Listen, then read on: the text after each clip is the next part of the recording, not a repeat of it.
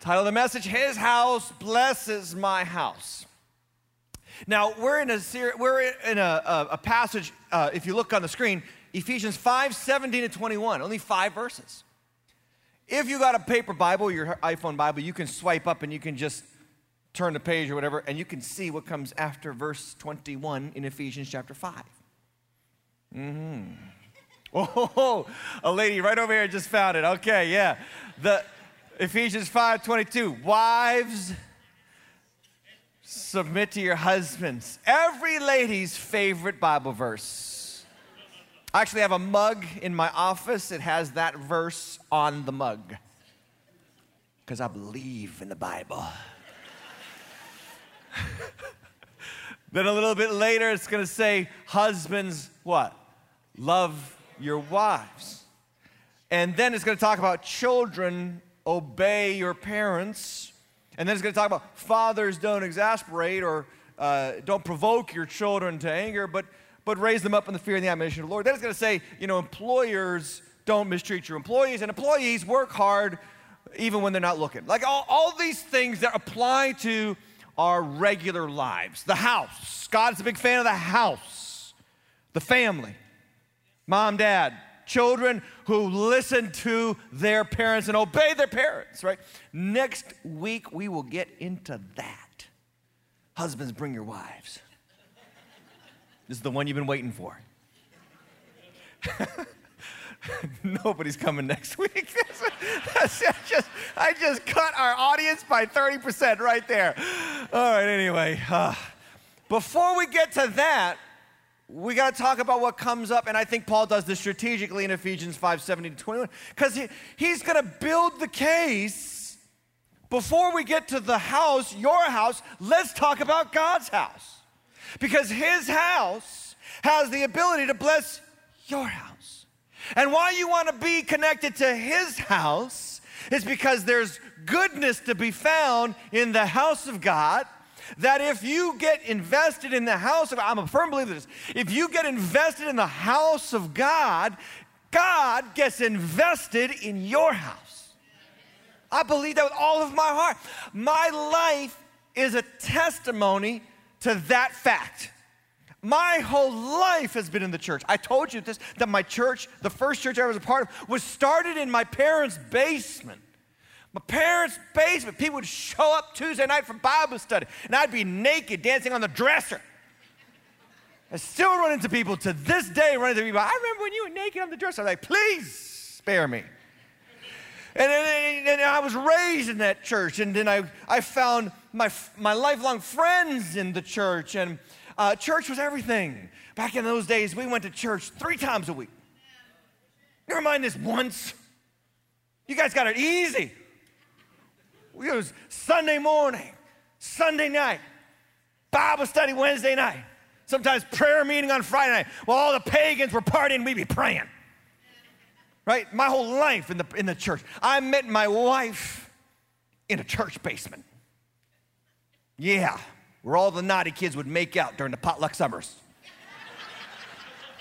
Not me and my wife, though. We were holy. Hallelujah.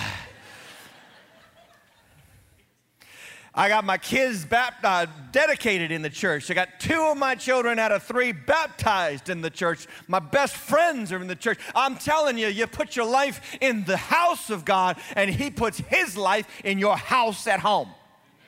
Some of you need this message because your house at home is filled with all kinds of angst, anger, frustration. There's no blessing there. It's a curse. I'm going to tell you something. If you pay attention today, you lean in and listen to this, God's going to start doing a work in you, wherein by you investing in His house, He's going to turn and flip the script in your house and give you a blessing in your house. I believe this with all my heart. I believe with all my heart. Put God first. Joshua chapter 21. As for me and my house, we will serve the Lord. You know what? I have found in my life the people that are the most blessed, the most successful are the people who put God's house first. We've got business owners in this church, millionaires in this church, blessed, prosperous. They tithe, they serve, they give, then they come to church, they worship God on Sunday. We've got people in this church, every person I've ever met that's successful in this church. And I'm not talking just about financial success. I'm talking about home success. Because that's really what we want. We want a home that's a refuge from all the crazy in the storm of this world. And I'm telling you something, the people that have that are the people that give themselves to his house. That's what Ephesians 5:17 to 21 is. Let's stand together for the reading of God's word as we get into this text. Here's what he says. Therefore, do not be foolish, but understand what the will of the Lord is, and do not be drunk with wine, for that is debauchery, but be filled with the Spirit. And then verse 19, addressing one another in psalms, hymns, spiritual songs. So when he says addressing one another, he's talking to a church, by the way. Addressing one another in psalms, hymns, spiritual songs. Obviously, in order to address one another, we have to be around one another. So I'm only pointing that out to say he's talking to the church gathering here. So many times we take the Bible, we make it an individual enterprise, me and God. So many times people say, this is my handbook for life. No. This is not written to an individual. It's written to a people, written to a group, the church, Jesus' people. So addressing one another, psalms, hymns, spiritual songs, singing, making melody to the Lord with your heart, giving thanks always and for everything to God the Father in the name of our Lord Jesus Christ. And then verse 21, submitting to, there's another word again, submitting to one another out of reverence for Christ. This is a reading of God's word. Let's pray. Father, speak to our hearts. Renew our minds, transform us. We take this moment right now and we say, pause on the noise of the world. What we have to worry about coming up, what we're regretful about, what came before. We just say, pause and speak to your people and help us all to see Jesus. Him and him only, in his mighty name we pray, and everybody said, amen. God bless you. Have a seat. Have a seat. So I was thinking about this season that we're in. We're a week away from Halloween. Anybody a Halloween fan? One of the questions you just don't ask church people. Because everybody's in this, I am, but I don't want to say anything. I'm a Halloween fan, I'll tell you that. I'm a big fan of candy. Not the ghouls and the ghosts and all that nonsense. I like candy. I like my kids getting candy that I didn't pay for. Amen, somebody. I'm all for that. Can we have Halloween on a regular basis, please, right? Halloween 2021 is going to be a real test kitchen for post-COVID living. I really think about this because you think about all the holidays had it bad during COVID, but Halloween really took it on the chin. Because this is the one holiday where we do everything anti-COVID, except wearing masks. So it's the anti-COVID Halloween because it's the one holiday, anti-COVID holiday, because it's the one holiday where we tell our kids to get out of the house, not lock down, get out, go visit strangers' houses. Okay, so that's not just, your 4 selected friends that all got the vaccine or got their negative test, right? Go visit strangers' houses and ask them for free stuff. Bring it back to our house and eat it. This is the only holiday that encourages anti-COVID behavior. So I'm thinking about if we get through this year, if Halloween happens and there's no uptick in cases and deaths and all that kind of stuff, then the dreaded numbers don't go up, well, we might be coming out of the woods here. And I was thinking about maybe that's you. Maybe you're here and you're back in church for the first time and you're wondering, is this the right church? Or you're looking for a church. And every week we find this out. Even now, we have been open almost a year, right? Have we been open a year? Over a year? We've been open over a year. Man, I didn't realize it's that long. We've been open since May 24th, 2020. And even now, people are coming back for the first time. So I'm wondering who's here today, and this is your nod to God, like final nod to God, or one more chance, God, or you're exploring the church or Christianity or whatever, and this is your first time, and we're so glad.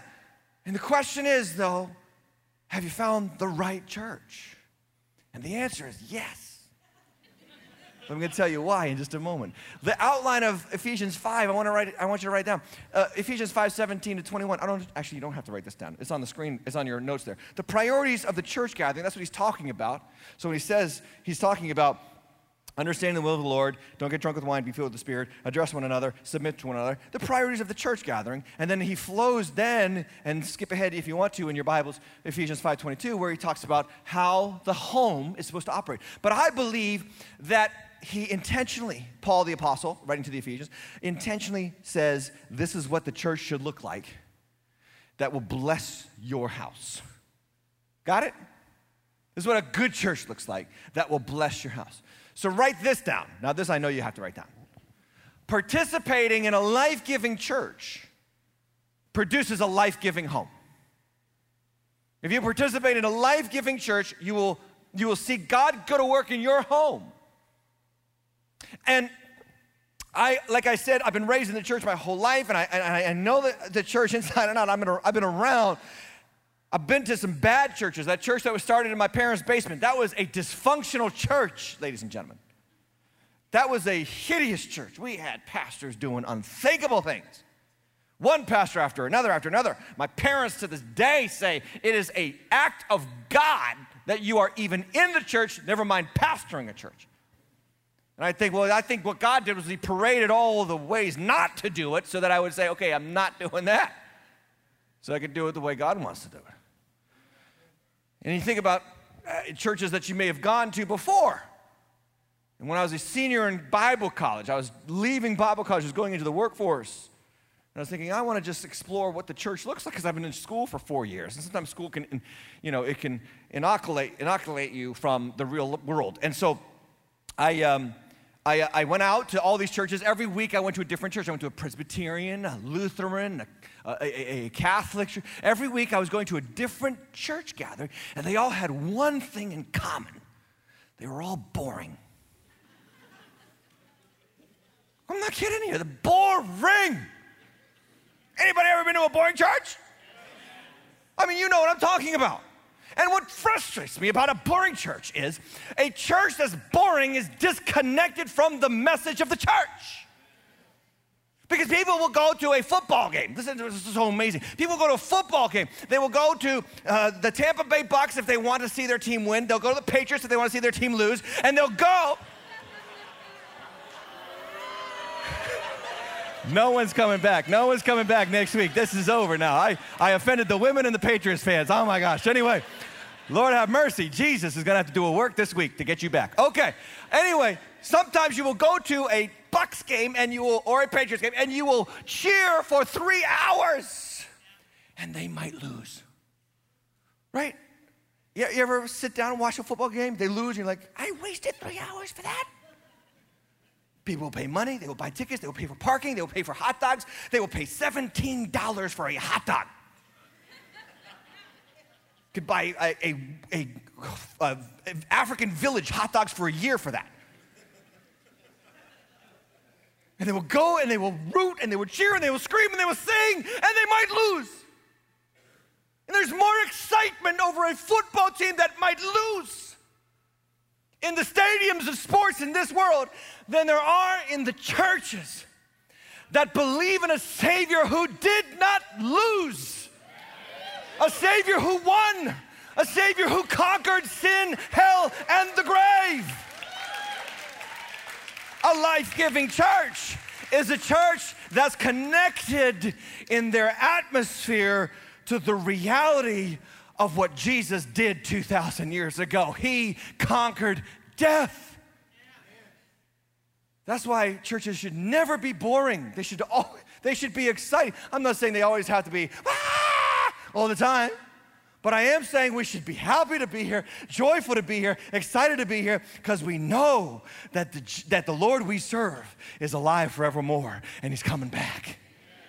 Am I talking to anybody who knows you've been going through something? You've been going through something and you don't know how you're going to get out, and you're going through a valley. The Bible says, though I go through the valley, the shadow of death, I'll fear no evil, for you are with me. And afterward, I will dwell in the house of the Lord forever, and I'm going to heaven. It doesn't matter what happens necessarily here. I know my home is in heaven forever.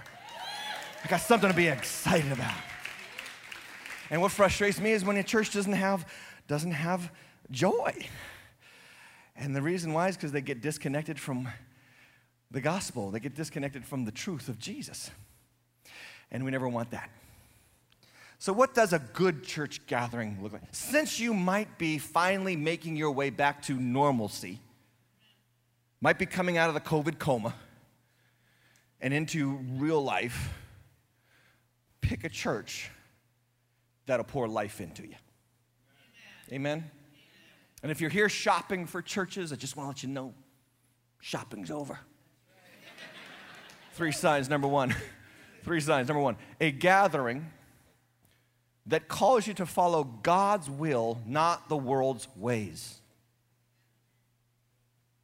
You want a church that will give it to you straight. Because every person on this planet is sick with sin.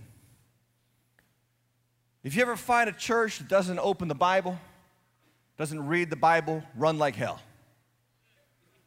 Because they're just going to bring you there anyway. I don't tell you what is popular with the world. It's my job to tell you what's true with God. It is my job to offend. I've said this many times during this series. It is my job to upend your predilections, your preconceived notions. It's my job to question your political affiliations. I want to offend Republicans and Democrats. I think a good Sunday is when both Republicans and Democrats are offended. Amen. And then our church people come from Pentecostal backgrounds. They come from Baptist, really it's Pentecostal or charismatic and non-Pentecostal charismatic. And I love the fact that some people, and I've heard this, the Baptists or the non-charismatics think we're too charismatics, and the charismatics think we're too Baptists.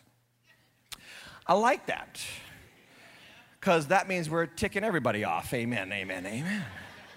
A good church, what I'm trying to tell you is a good church doesn't cater to what you want to hear. A good church tells you what you need to hear. And the world's ways will never match up what I say from this pulpit. They will never match up. If it does, something's wrong. And Paul says this to the Ephesians. Look in verse 17. He says, therefore do not be foolish. Implication. Listen, the implication is that in that church in Ephesus, in the first century, to whom Paul is writing, there was a bunch of people who were foolish. Think about that. He wouldn't say, don't be foolish, if they aren't foolish. So, how did they get foolish? Well, let me tell you how. Ephesus was a city, or is still, it's a relic of what it was back then, but it was a city in Asia Minor, what is modern-day Turkey. It was a burgeoning metropolis. It was huge. It was enormous. It was flooded with people, flooded with idolatry, temples, pagan revelry, parties, drunkenness, everything. Just like every city in the modern world is. You went to the city to glorify yourself. This is what the scriptures teach about the city. Let me just do a little bit of an unpacking of the city in the ancient world. Every time the Bible mentions a city, it talks about human sin and corruption. It really does. Now, it's not to say that cities are bad. It's just to say that where you have cities, you have more what? People. And the Bible is very clear that people are sinners. So what you have in every city is more sinners per square foot than anywhere else. And wherever you have more sinners per square foot, you have more opportunity for more sin, more corruption, more foolishness. Foolishness. So there's this passage in Genesis 4 where Cain kills Abel. God comes to Cain and says, what'd you do? He said, I'm not my brother's keeper. He says, your brother's blood cries out to me from the ground. You killed your brother, didn't you? And he said, I'm going to put a mark on you and I'm going to cast you away from my presence. And the Bible says the very first thing that Cain does when he leaves the presence of God is he builds a city. City, the picture that Scripture gives us of the city is, it is rebellion, it is rejection of the presence of God because we want the presence of more people. And then there's another city, it's called Babel. In Genesis chapter 11, the people after the flood come together. Now God's first command was to spread out and fill the earth. But every time you see people building a city, it's the anti-God way. It's the anti-fill the earth. No, we want to gather together. And then chapter 11 of Genesis, look what it says. It says, now the whole earth was one language and had the same words. And as people migrated from the east, they found a plain of Shinar and settled there. And they said to one another, come, let us make bricks. That's called industry. That's called mass production. Let us make bricks and burn them thoroughly. And they made brick for stone and bitumen for mortar. And they said, come, let us build ourselves a what? City. and a tower with its top in the heavens, and let us make a what? Name for ourselves. In other words, let me go to the city to make a name for myself. In many respects, the cities are the ultimate idolatry of human hearts because we go to the city to glorify ourselves. That's what people go to the Big Apple for. Concrete jungle where dreams are made of, right? You know what I'm saying? So you got this I'm going to go to the city, I'm going to make a name for myself so I can be a great person. God comes down and scatters their language and confuses them so that they can go and spread out and fill the earth. Here's the point. The point is, don't be fooled by the city. Be filled with the third person of the Trinity. Write that down. Do not be filled by the city. So cities also have a lot of good to offer us, but there's a lot of foolishness. And just in case you're wondering, God regularly sends his prophets into the cities to save them. He wants to save the people from the city. We don't curse the city. No. We work in the city to bring the gospel to the city. But understand that wherever you have a lot of people, you have a lot of sin, and a lot of sin leads to a lot of foolishness. In fact, I think what happened with COVID, to be honest with you, I think what happened with COVID, because the cities got it worse than the suburbs. I mean, people, you were locked down in maybe a 3 or 4 bedroom house. There were people in the city that were locked down in a 1-bedroom loft for 3 months, and they left the city. The cities have lost populations. I think what's happened, actually, is God has Tower of Babeled us again. He's scattered the people from the cities. Now you see in our country rising crime, poor education, greater income inequality. Where's that all happening? In the cities. Because the cities provide us with foolishness. Not anti-city, I'm just telling you, don't be fooled by it. There's the allure of our culture. This is where I'm getting to. There's the allure of our world. Young people, listen to me. I'm going to go to the city. I'm going to be a neighbor myself. I'm going to become great. I'm going to be da, da, da. Okay, yeah, there's that allure. But what you're not seeing as what happens with everything the devil gives us is bait and switch. It's bait and switch. Yeah, come. I'll make a name for you, and I'll eat you alive at the same time. Story after story after story you can find about that. So what a church does is a church stands as a testimony to truth in an age of lies, tells you what you need to hear, not what you want to hear, and rescues you spiritually, maybe physically, but spiritually from the city, the corruption. Know what the will of the Lord is. You know what Paul the Apostle says to the Corinthians? He says, I want you to pray for me. This is Paul the Apostle. Listen to this. This is so powerful. He says, I want you to pray for me. And you would think, well, what would Paul need prayer for? Is he sick? Is he devastated? Did he go through a hard time? No, he says, I want you to pray that I will have the right words to say to God's people. One of the best things that you can do for me is pray that prayer. I want you to pray for me, your pastor. Think about Paul the Apostle. He never was without words. He wrote 1/3 of the New Testament, for heaven's sakes. But he asked God, he asked the people that he ministered to, pray for me that I will tell you what God wants me to tell you. In fact, one of our worship leaders this weekend texted me. He said, Pastor Tim, I'm going to pray for you tonight. Tell me what to pray for. I'm like, wow. And I wrote back, I said, pray that I'll have boldness to say what God wants to say. That's my prayer. That's what I need. I need you to pray. Don't criticize your pastor. Pray. Right? And you pray, and this is good for you, you pray that he will say things that you may not want to hear. Because where else are you going to get it? This world is based on catering to you because everybody's trying to sell you stuff. Now, you notice that we did not charge you admission today. You didn't pay for parking. You pay for $40 up there in the Patriots land, but you don't pay here. Because we're not trying to sell something to you. We're trying to bring you to the one who gave his life for you.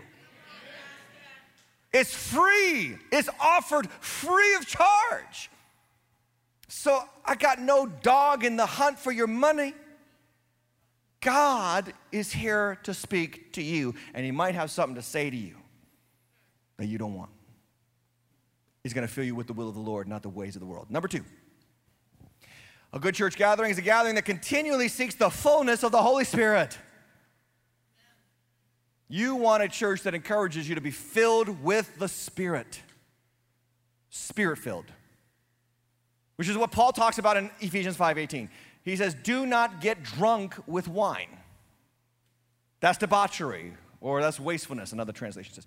But be filled with the Spirit. The Spirit, capital S, means the Holy Spirit, the third person of the Trinity. God, the Holy Spirit, wants to live inside of you and be fully inside. He wants to fill your life with himself. A couple points about this text. The words be filled with the Spirit are in the present perfect in the Greek, which means that he's literally saying, keep on being filled with the Holy Spirit. In other words, it's not a one and done. It's not you got filled with the Holy Spirit sometime in the past, and then that's it now, I filled up my tank. I mean, if you think about it, if you did that with your car, I filled up my tank back in 1998, Pastor, I'm all set. You wouldn't get very far, would you? You need to go back to the gas station. What are you doing today? You're getting back to the gas station, the spiritual gas station. Getting God to fill you with his word, with his Spirit. We pray for it regularly. We'll do it at the end of this message too. Pray for you to receive the Spirit and to keep on being filled.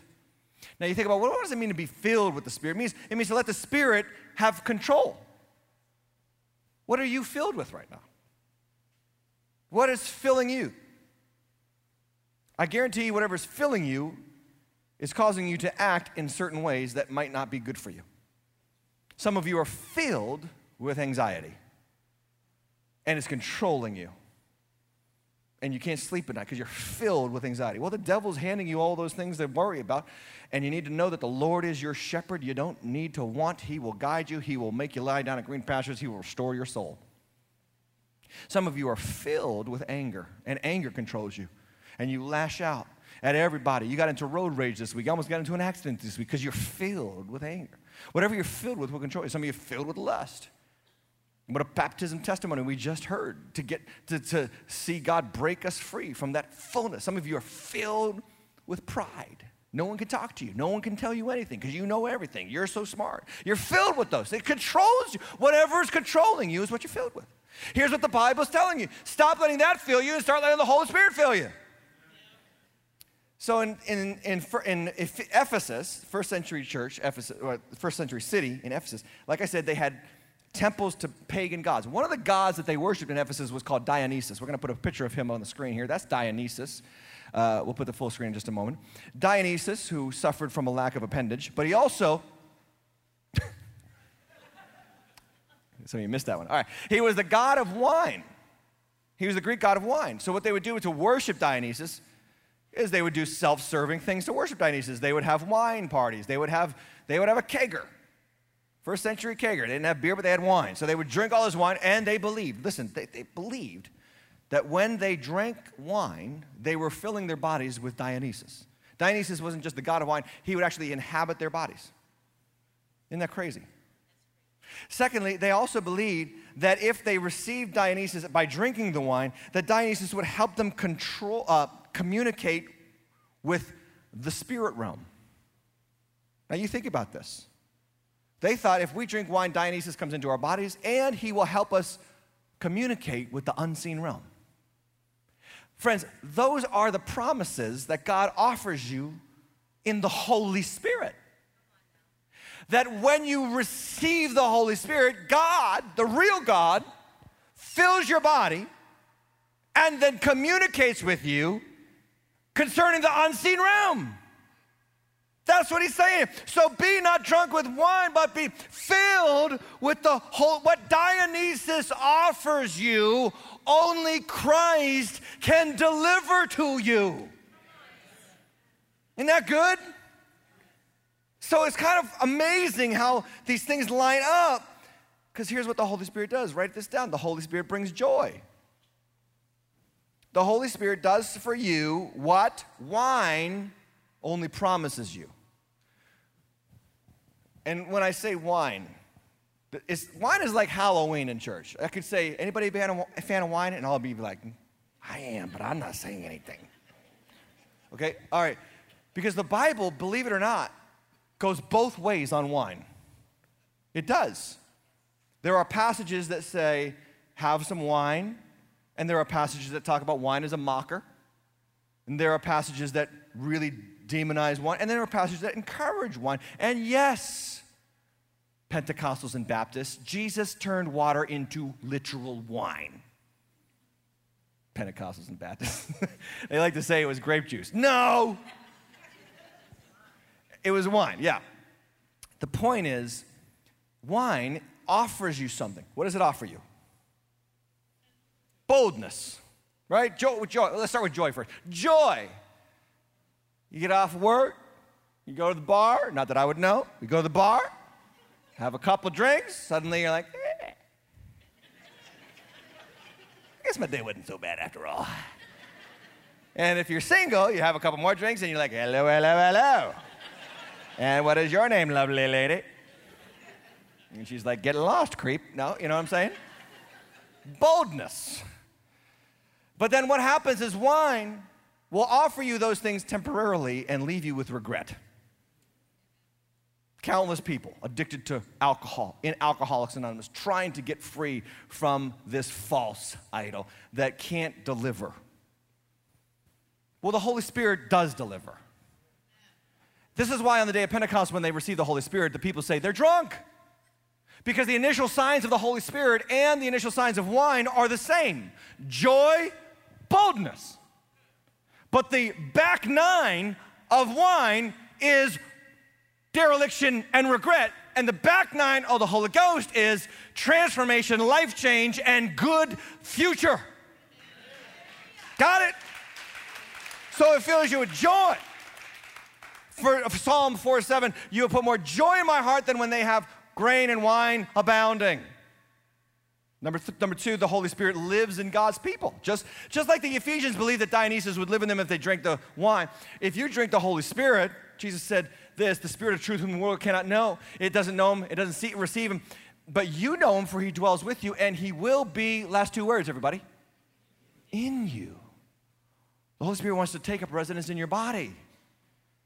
I want you to think about the Holy Spirit as a person.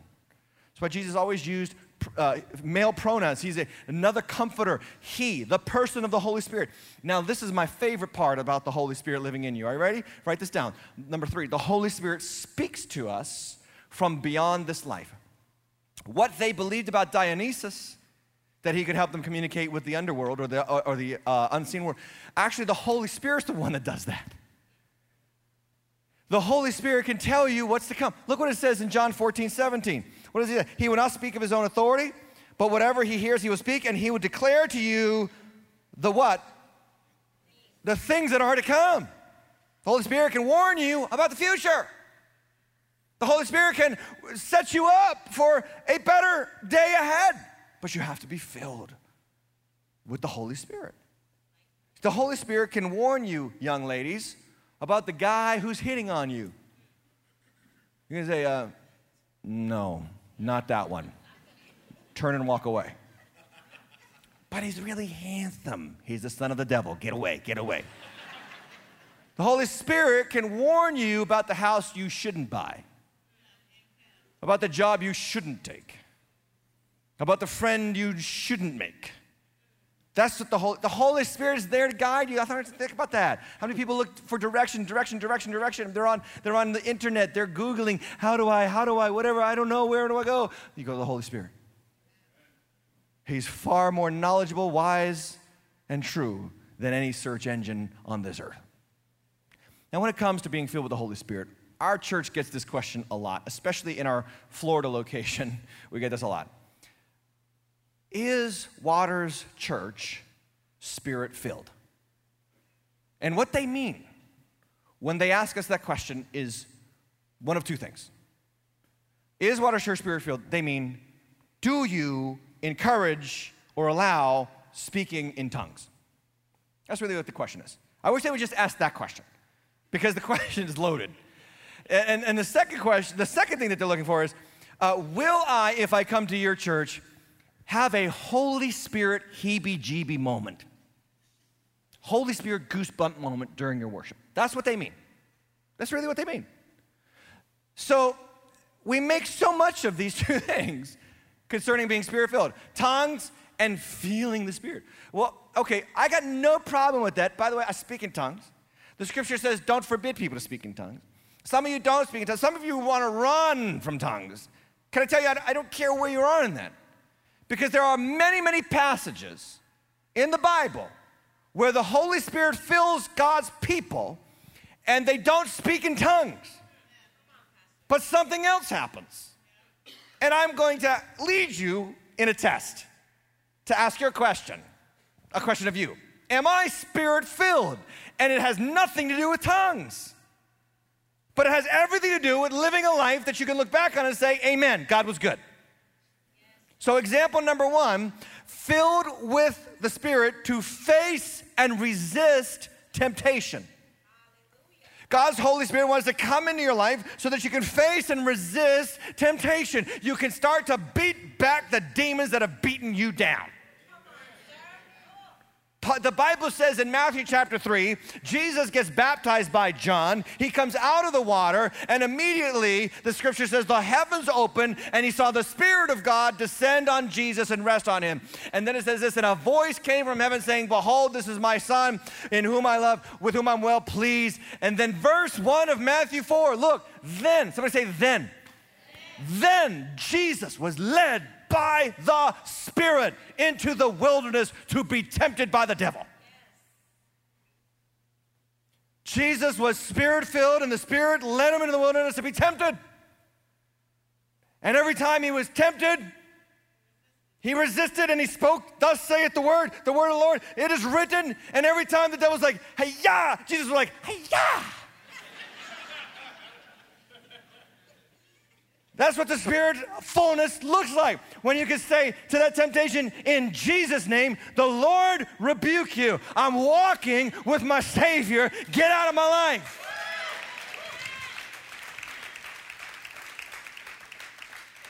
So, are you Spirit-filled? Example number 2. Filled to serve the church. Now the rubber's really going to hit the road with all the tongue speakers. I just want to speak in tongues. I get it. And it's a wonderful gift. And I don't mock it. I appreciate it. But, you know, the Bible says that there's a place for it. There's times when you just don't do it. Like on Sunday morning when new people will show up for the first time. And everybody's going, Hyundai, who stole my Toyota? You know what I'm saying? Everybody doing that. And the new person's going to be like, what the heck? Right? So you know what I'm saying? There's moments not to do it for the sake of people who are strange to the church. Do you know what that's called? That's called making worship not about you. And anybody who tells me, well, I just can't control it. You know, when the Holy Spirit comes on, I just can't. It just comes out. And that's not even biblical because the Bible says that the spirit of the prophets is subject to the control of the prophets. You cannot be overwhelmed with the Spirit to such a case that you turn into a lunatic. And some of you say, I've met some Spirit-filled Christians. They are weird. Let me just tell you, they were weird before the Holy Spirit. Now they're just Christian weird. That's all that happened. If you met them before Jesus, they would have freaked you out a different way. So let's get back to the point. Filled to serve the church. Acts chapter 6, there's a disagreement with the church. The Greek widows are being neglected in the distribution of food. And the apostles, it says, the 12 summoned the number of disciples, and it says, it's not right that we should stop preaching to do this duty. This is a task that anybody can do. And then they said this, verse 3 says, therefore pick out from among you 7 men of good reputation, full of the Spirit. And we will give them this, what's the last word? Duty. What's duty? Duty is something that you do regularly. So duty is something that you do that you may not want to do, but you do it for the sake of others. Notice the qualifier was, we need people who serve. And we want the people who serve to be filled with the Spirit. So don't tell me about tongues and Holy Spirit goosebumps if that's all you care about and you can't pick up a mop and sweep or clean or check in kids or help us out in the parking ministry or do something on, during the week where you serve others. That's A sign of being filled with the Spirit. Number 3, filled to boldly proclaim the gospel. Here's another sign that you're filled with. You're bold in talking about Jesus. It's just comes out of you. You're not chapter and verse in people. You know how you talk about Jesus at work? Some of you got to get this. The easiest way to talk about Jesus is to wait till you're asked, because you're not there to preach, you're there to work. And when they ask you about, well, what's going on with you? Oh, man, church was amazing this week. There you go. Oh, church, really? I've been to church. It's boring. Yeah, okay, yeah, my church. And then you start talking. This is what my church does. What are you doing tonight? I'm going to my church's life group. See how natural it is? You don't have to go and, hey, thus saith the Lord in Isaiah 38, verse 24. You don't do that. Filled to boldly proclaim the gospel, that the Holy Spirit will fill you to be just, confident in talking about Jesus. In Acts chapter 4, the apostles, Acts chapter 3, the apostles preached, they arrest them. Acts chapter 4, they threaten them, they say, no more speaking in Jesus' name, no more. So the apostles, Peter and John, they come back to the church and they say, guys, they arrested us. And then they threatened us, and they said we shouldn't preach in Jesus' name anymore. What should we do? And the Bible says that they prayed not for protection. They didn't say, oh, let's avoid the world now. Let's go on lockdown. Let's hide and shelter in place. No. They prayed for more boldness. They said, oh, wait a second. You mean that you mean to tell me that the government told us we can't gather and preach anymore? Let's pray that we'll gather and preach even louder, because the government's not God. God is God.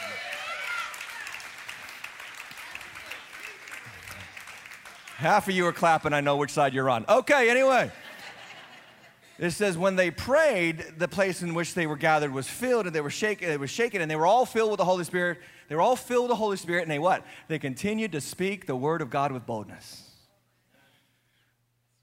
That's being Spirit-filled. Number 4, filled to give up your life for God's plan. Or filled to surrender your plans for His plans. Rubber's hitting the road now. You want to talk about being Spirit-filled? It begins when you surrender your plans to God's plans. Acts chapter 7, verse 55 is when Stephen is being stoned. He's being stoned by those who hate him. He's preached Jesus, and the people have rocks in their hands and they're about to throw him. And the scripture says in chapter 7, verse 55, says, Stephen, full of the Holy Spirit, gazed into heaven, saw the glory of God, and Jesus standing at the right hand of God. And verse 60 says, and falling to his knees, as they're stoning him, as they are literally killing him, falling to his knees, he cried out, verse 60, and said, Lord, don't hold this sin against them. And when he said this, he fell asleep. He died for the glory of God. You know you're Spirit-filled when you can surrender your life plan to God's ultimate plan. Now we're talking about being Spirit-filled. So is Waters Church Spirit-filled? Well, it depends. It really does depend. It depends on, are we facing and resisting temptation? Are we serving in the church? Are we bold in our presentation of the gospel? And are we ready to give up what we want for what He wants? Amen. Number 3, the third sign of a good church gathering is a gathering where people are joyful, thankful, and helpful. Where people are joyful, thankful, and helpful. A good church has people full of joy, glad to be here. That's what I love about you people. You're always glad to be here. I can sense it from the moment I walk in. There's just joy in this place. You know why there's joy? Because the gospel is preached. The gospel produces joy. Religion produces grief. Some of you are like here for the first time. I thought this was a religious place. No. We're not here telling you how to get to God. We're telling you how God came to you. We're not telling you how to climb the ladder to heaven. We're trying to tell you about the one who climbed down the ladder into hell for you. We're trying to tell you about the one who came to rescue you. We're trying to tell you the one who came to seek and save you. We're trying to tell you about the one who made you, formed you, and then laid down his life on a cross for you 2,000 years ago.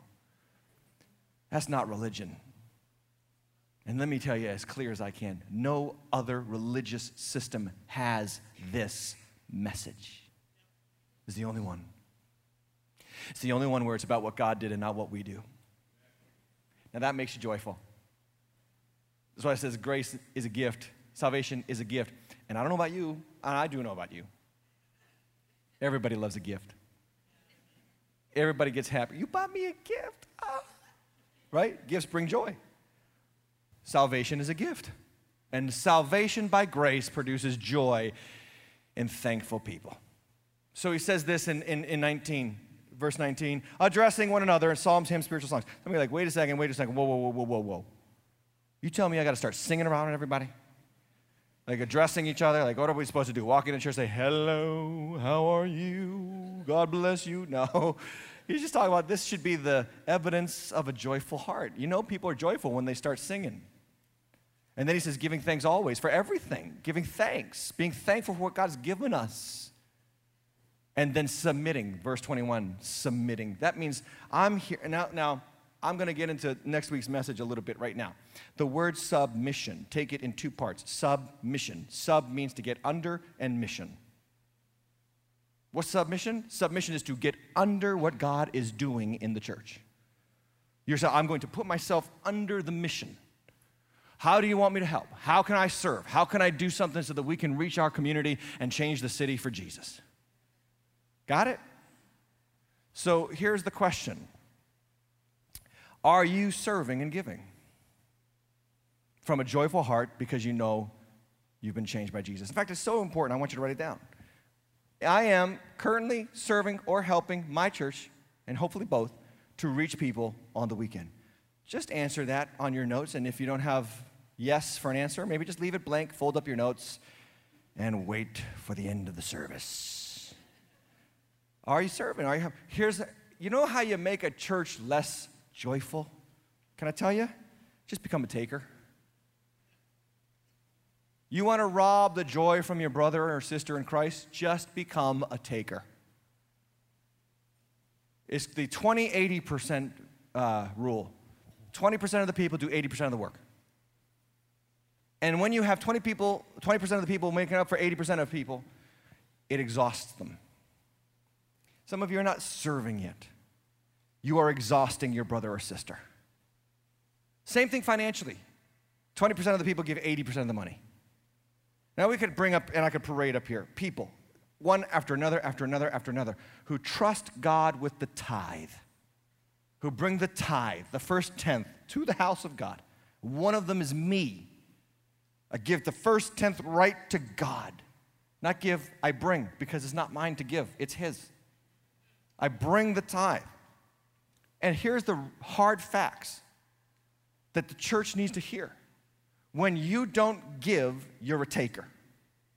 You're either a taker or you're a giver. And some of you are in that 80% group, and you get all the blessings of this place, and you give nothing. Or you give a $5 to God. And if that's all you can afford, I get it, but many of you give $5 to God and then go down the street and buy a Dunkin' Donuts coffee for $7. Or $2 for $7. That means Dunkin' Donuts comes first. That's what that means. And America does not run on Dunkin'. America is running straight to hell. And it's the people who run with Jesus who won't join them there. We need America to run on Jesus. Somebody say amen right there. How do we do that? By giving and serving and saying, I will do my part. If you're sitting in a chair right now at Waters Church and the lights are on and the air conditioning is on and the sound is working and the kids are being served and there's coffee over there and everything's going on, I just want to let you know something. There's a roof over us right now, right? I just want to let you know, you may not have thought about this, but listen, if you're new, if you're here for the first time or just a couple of months, someone paid for that before you got here. I know a lot of them. A lot of them are still here. But contrary to popular belief, a church is not visited by a semi-truck driven by an angel once a month who unloads magical money into the church. Some of you literally think that. Like, no. People gave their hard-earned money and said, worth it. They said, you are worth it. Now my question is, can you now be the generation who says, the people who come up after me, they're worth it? Can you give to Life Change? Can you serve to Life Change? If you're not serving, what Jesus are you following? Jesus said, Luke 22:27, I'm among you as one who serves. Mark 10:45, the Son of Man came not to be served, but to serve. Matthew 23:11, the greatest among you should be a servant.